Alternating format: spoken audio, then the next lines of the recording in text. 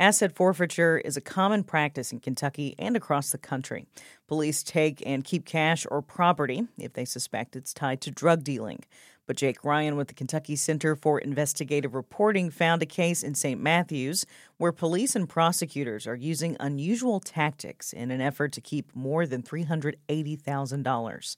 Here's the story. Detectives with the St. Matthews Police seized the cash from Patrick Card's parents' Indian Hills home in November of last year.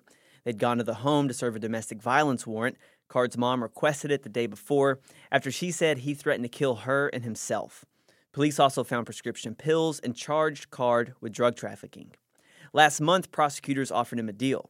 He could avoid prison time and have the charges against his co-defendants dismissed if he gave up his claim to the cash.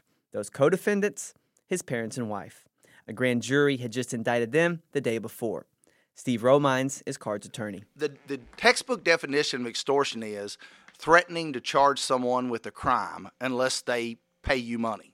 That's basically what it is. Asset forfeiture is ingrained in the criminal justice system, and though prosecutors have said in the past that seized cash plays no role in how cases get resolved, this case seems to show otherwise. The felony drug trafficking charges Card and his family face hinge on whether or not he will give up his cash. Ted Schaus is Card's wife's attorney.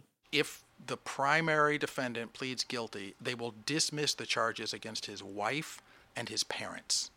I've never seen that. St. Matthews Police declined to comment on the case. The Commonwealth's attorney did not respond to a request for comment. Patrick Card's parents will be arraigned today. For the Kentucky Center for Investigative Reporting, I'm Jake Ryan.